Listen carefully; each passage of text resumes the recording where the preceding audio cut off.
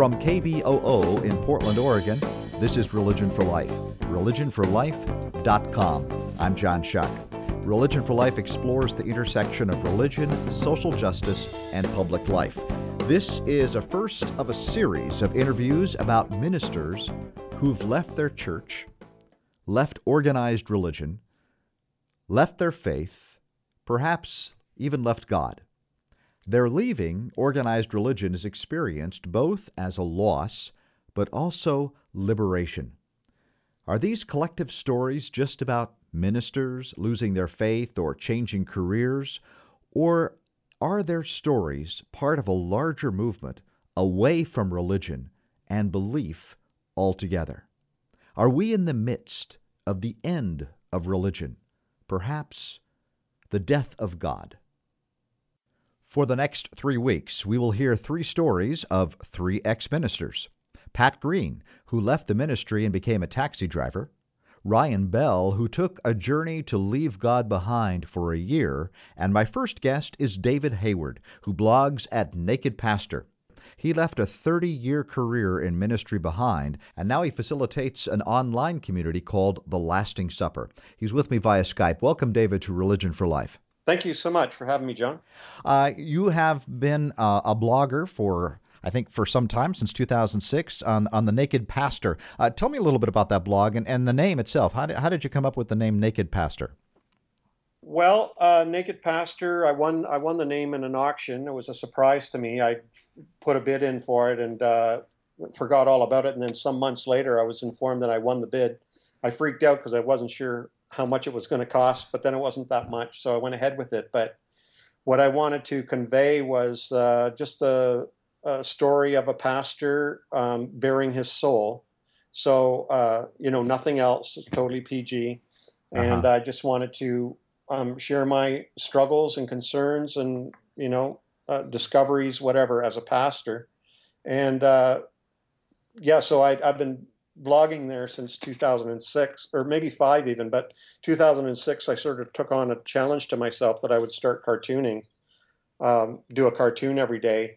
I thought I would last a few months, but I'm still going in 2015. So my tagline is graffiti artist on the walls of religion, and it's where I critique religion, those parts that I think are damaging or controlling or need to be challenged.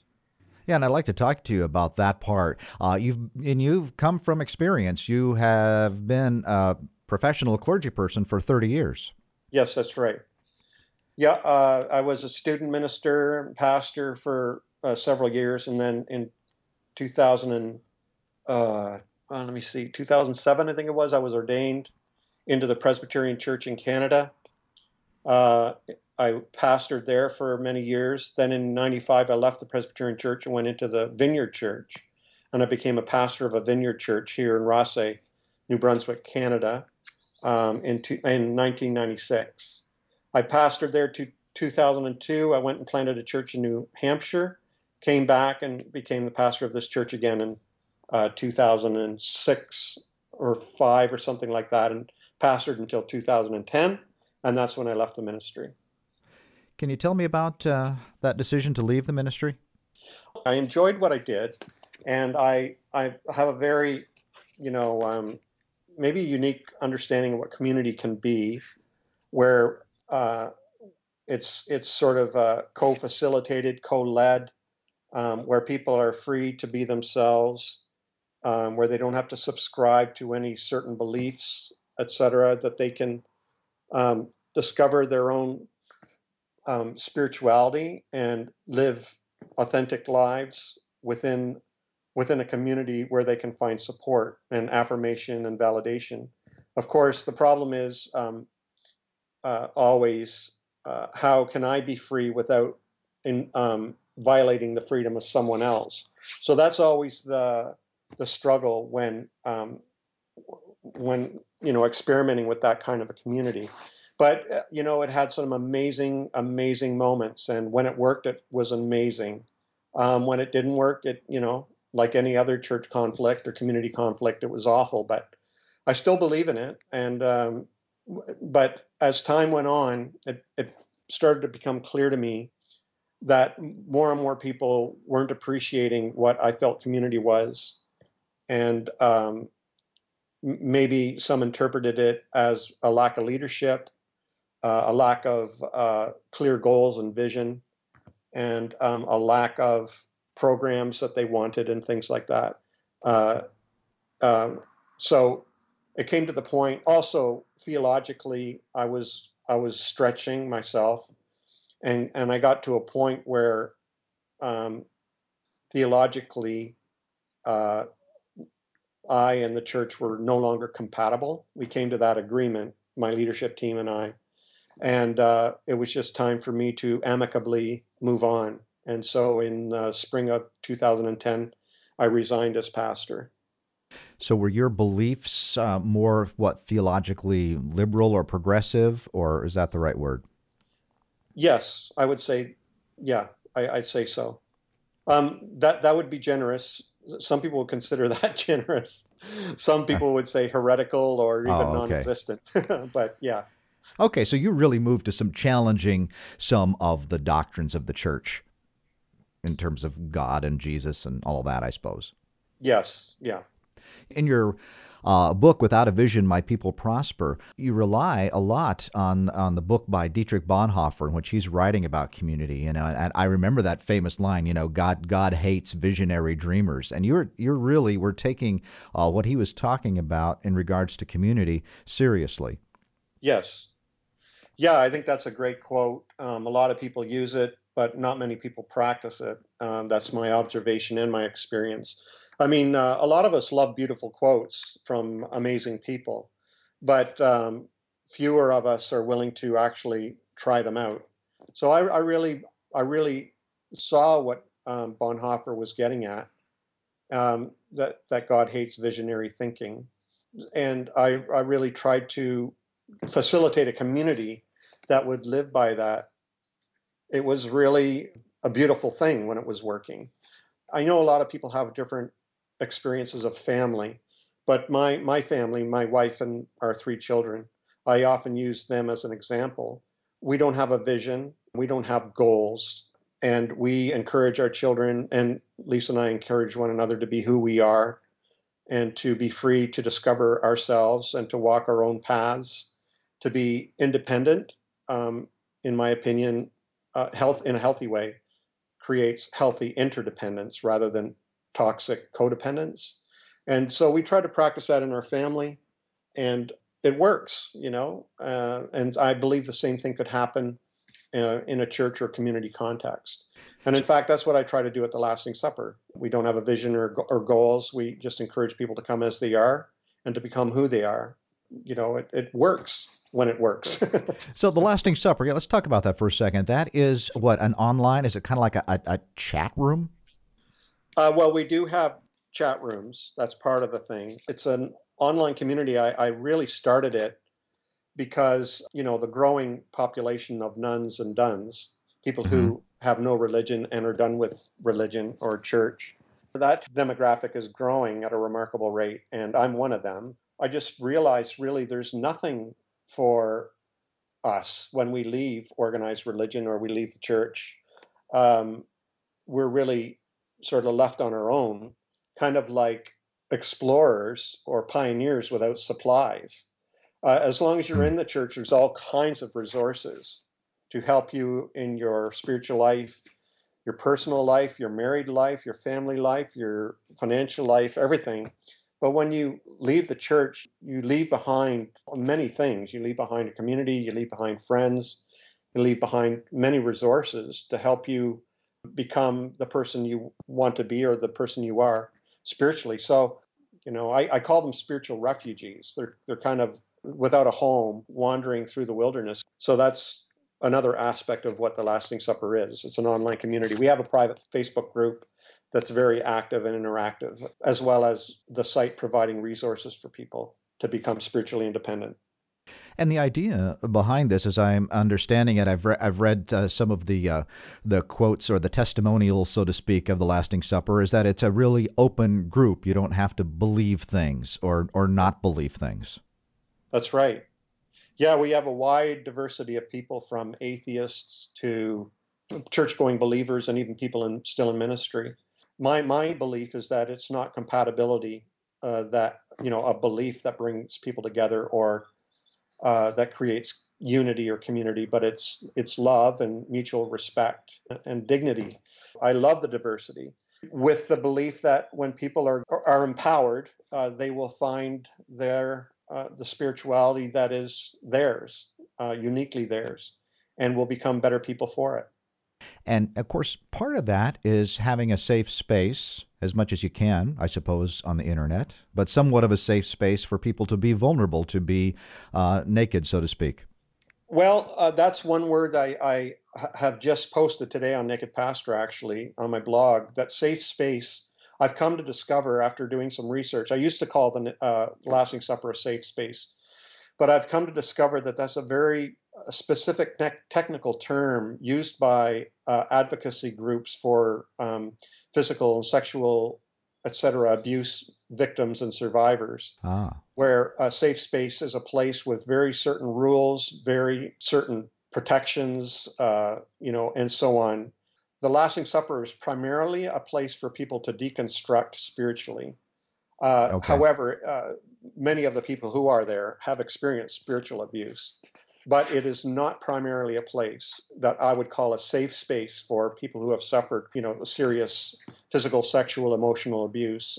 We are not primarily a support group for abuse survivors. We are primarily a place for people to feel free to be themselves without judgment or correction, and to be heard with respect, and to grow into their own spiritual independence. If you're just joining us on Religion for Life, my guest is David Hayward. He is the keeper of the blog, The Naked Pastor, as well as the online community, The Lasting Supper. He is the author of a number of books, Naked Pastor 101, The Art of Coming Out, Without a Vision, My People Prosper, and The Liberation of Sophia. He is a graffiti artist on the walls of religion. Tell me a little bit about leadership in religion. You were a leader in a church, in series of churches for 30 years, but you're also critical of leadership. And I'm wondering, is there something inherent within organized religion that leads leaders to be spiritual abusers? Just before I answer that question, I just want to say I have another book coming out next week, published by Darton Longman and Todd in the UK, called Questions Are the Answer. Oh, And that's great. just coming out next week. So I just wanted to give you a heads up on that. And I'm really looking forward to this book's reception. So Well, tell me I a little just, bit about that book then. Questions are the answer. well, they approached me to write a book, and we talked a little bit, and we came to the agreement that it would be good to sort of tell my story about how I came to the place where I am now. And my journey has largely been infested with questions. Uh-huh. And I've come to the conclusion, actually, that questions are what helped me get to where I am. Of course, in organized religion, often, not always, but often probing questions are really not welcomed. There's a lot of fear around doubt, and there's a lot of power in certainty and things like that. So the whole book is about my journey struggling with questions for my whole life, and getting to the place where that actually embracing the question is the way to peace of mind. So that's what that book's about. And it's got a lot of cartoons in it. I do a lot of cartoons about questions and so on. So All right, great, yeah. great. So about leadership, you want me to answer that? Yeah, please. A lot of theologians and others have critiqued systems, who say that systems just come with its own baggage, and that when there's leadership or hierarchy, that often the default position or the gravitational pull is towards control. Being a leader myself in the ministry, I always felt that pull. It's easier to lay down rules and control people than dealing with the daily mess of being a gathering of free people. I totally understand the tension a lot of church leaders have. I'm not against leadership per se, but what I do critique is leadership that's become abusive or controlling or manipulative or coercive or toxic or abusive. Those are the kinds of things I question and critique on Naked Pastor. And your cartoons that Yeah. come out have a lot of that imagery. I'm just one's right in my head of a guy, assuming it's the minister, holding his Bible, and and underneath as you see the sole of his foot, and then there's all these people. He's just stepped on. I mean, so you have certainly observed a lot of spiritual abuse within these communities. Can you talk a little bit about that in general terms and what that looks like? Well, I've not only seen it, I've experienced it, and I've not only Okay. seen it and experienced it, I've inflicted it. Because yeah, I Hmm. shouldn't laugh when I say that, but it's, like I said, I was a pastor for many many years, and I didn't mean to, Uh huh. or didn't understand the dynamics at the time, or was immature or whatever. But I did inflict spiritual abuse, of trying to control people, or make them feel shame for who they are or what they've done, or use guilt or fear to motivate people. And I've been on the receiving end of that. Like I've experienced it quite a bit. I know a lot of people, thousands of people. I hear from people every day who've experienced it. And not a lot of people can talk about it because they're still in the context where the abuse has occurred, and they're afraid of being outed. There's a lot of people that deal with fear of, having doubts or questions, and they might message me privately because they wouldn't dare say anything publicly because of the ramifications that they would suffer from their family, friends, and others. So I think it happens a lot. Some people don't even recognize it as abuse, because it's just normalized. It's become normalized in many church contexts. So, can you give maybe some concrete examples of how this plays out? Well, one of the most shocking, surprising things that happened to me was I saw a meme going around, an image going around of a homeless person, and then a related story where a church was without a pastor, and their new pastor was to come this Sunday, and was going to introduce himself. But what he did was he let his beard and everything grow before he moved there, and he made himself up to look like a street person, and went into the church and experienced a lot of rejection and people moving away from him, and the elders trying to get him to leave, and things like that. And then when it came time to introduce a new pastor, he was the one that walked up and told everybody how terrible a church this was. And people Oh, were like, wow. awesome, that's incredible. And I'm like, no way, man, that's horrible. That's shaming, Hmm. uh, and so, a lot of, I couldn't believe, how people found this acceptable. Kind of like And those when reality I TV challenged that, shows. pardon me. I say it's kind of like those reality TV shows where they just shame people. I mean, Yeah, that was and I just a thought it reminder. was a horrible way to treat people. And Right. I suggested, what if, actually, the elders were in on it. That's the story. What if these elders showed a positive example?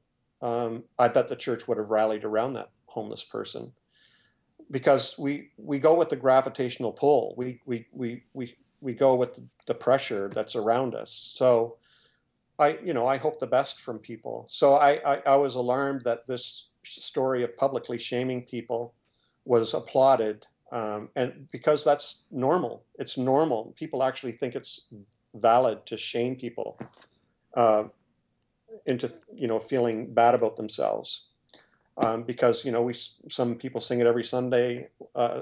Such a worm as I. It's part of our theology. So Well, yeah, that's what I was thinking too, as well as spiritual abuse is the thing that you're a wretch and a worm, we're miserable people, sinners, and all of that kind of stuff, and hell awaits. I mean, that's the kind of abuse that I think.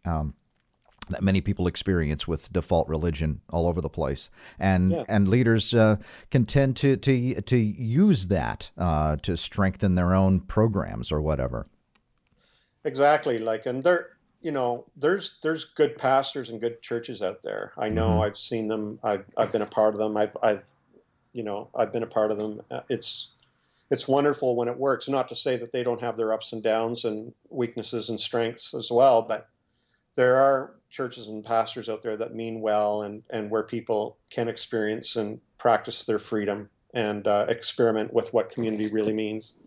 But there are a lot of people out there that don't experience it, and I would love to see more people will be able to enjoy it. Yes. Yeah, I want to talk a little bit about the book, The Liberation of Sophia. That is a book that has a text as well as a cartoon that you drew on each page right. about, and it's a woman, it's a naked woman. Her face is covered by her hair all the time to represent every person.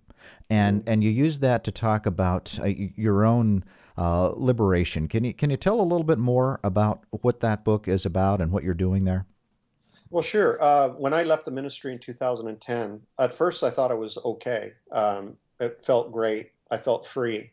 But little did I know that I was entering into a very dark transition that I would call pretty serious, intense deconstruction of um, my beliefs, as well as having to wean myself off of an addiction that I had for most of my life, and that was not only going to church but leading them. The first year, I thought I was okay, but actually I was numb.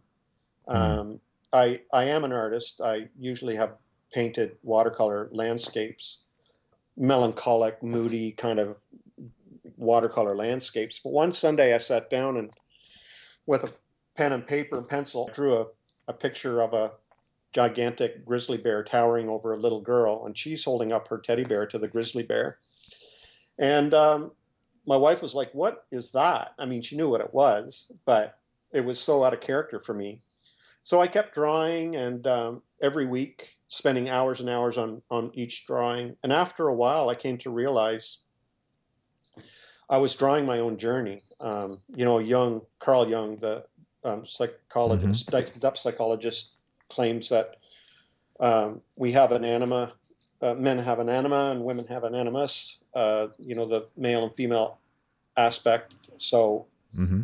I feel that Sophia, which means wisdom in Greek, was sort of the expression of my soul, and it's a story of her beginning in captivity and breaking away into her own freedom and into the wilderness. And usually it's dark with a full moon in the pictures, but it's just her journey towards her own spiritual independence, finally to a place where she comes to a place of health and independence and authenticity and freedom. So there's 59 drawings, and each drawing has a associated meditation with it. Yeah, and that's what I noticed right off the top is that her escape is early. It's right within the few. Then it's really the journey. So the liberation wasn't getting out of the system. It was the whole journey after that, and deconstructing what the whole escape was about. Well, yeah, because we hear stories of ex-convicts, et cetera, when they leave, say, a long term in prison. It takes them a long time to feel normal in the world again, and that's how I felt. It took me a long time to feel normal, Uh-huh. and my liberation, even though it was immediate, like overnight, from being a pastor of a congregation, uh, it took me a long time to live into it and actually feel it in my bones. So that's what the story is about. David Hayward, my guest on Religion for Life. He keeps the blog nakedpastor.com. And in The Liberation of Sophia, there was a line that stuck out to me, and you wrote about being transparent and how being transparent scares people. Mm. And I thought of that as kind of and I remember reading your blog and being quite open and honest about your experience in the ministry. Did you find that people are scared by a little too much vulnerability?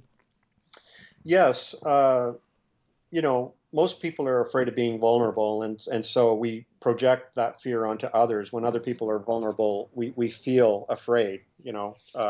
It's like being ashamed for somebody else because we Hmm. would or embarrassed when somebody else does something embarrassing. We feel embarrassed for them. It's the same way with vulnerability. People are uncomfortable around it, not just expressing their own, but seeing it in other people. And I was very vulnerable in my blog, and I was kind of, maybe, I was going to say carefree, but maybe sometimes careless, because I realized not many people were reading my blog. My own congregation was like, "We have to listen to you every week. Why would we want to listen to you every day?" so so I had a lot of confidence that most people weren't reading it. But then when Naked Pastor suddenly started to become more and more popular, my cartoons were starting to spread around. I had a pretty significant spiritual experience, traumatic experience in 2009. That started coming out in my blog. I started to express it, my theological changes.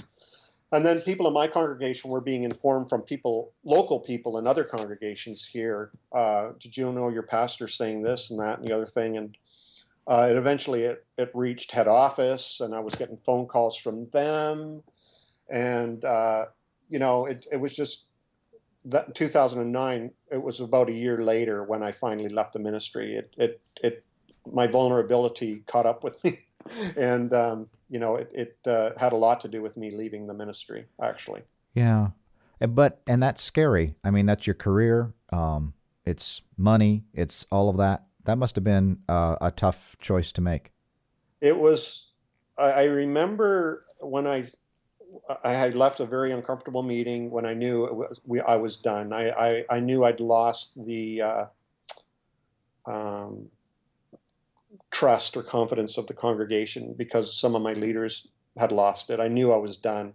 I texted my wife, who was at work. I said, I'm done, honey, I'm done. And she said, I am too. I went home. I walked home in the snow. It was like a remarkably liberating feeling. But when I lied on my bed that night, I was in absolute terror. What was I going to do? Because as many pastors know, we are only trained in theology, and that's not a very useful tool in the real world. Uh-huh. And so, it was terrifying, absolutely terrifying. And I know I have a lot of friends in ministry who are experiencing that right now, struggling to stay, wondering what they would do, terrified of what they could do, And so, yeah, it was an absolutely terrifying experience for me. Fortunately, the church graciously gave me a severance package, and there was some employment insurance involved as well. But I got a job pretty quickly in a few months teaching English as a second language at a local university here. So I got rescued, fortunately, but it was a terrifying few months.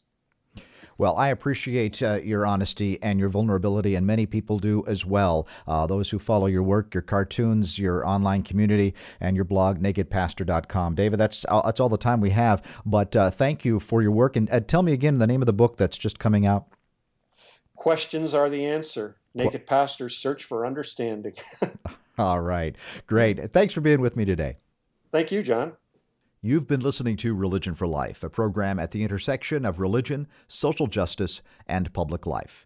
I'm John Shuck. Find more information about Religion for Life, including links to podcasts, at religionforlife.com. Follow us on Twitter, like us on Facebook, and hear us on iTunes. Religion for Life is heard on WETS, Johnson City, Tennessee, WEHC, Emory, Virginia, KZUM, Lincoln, Nebraska, and Religion for Life is produced at KBOO Portland. Do well.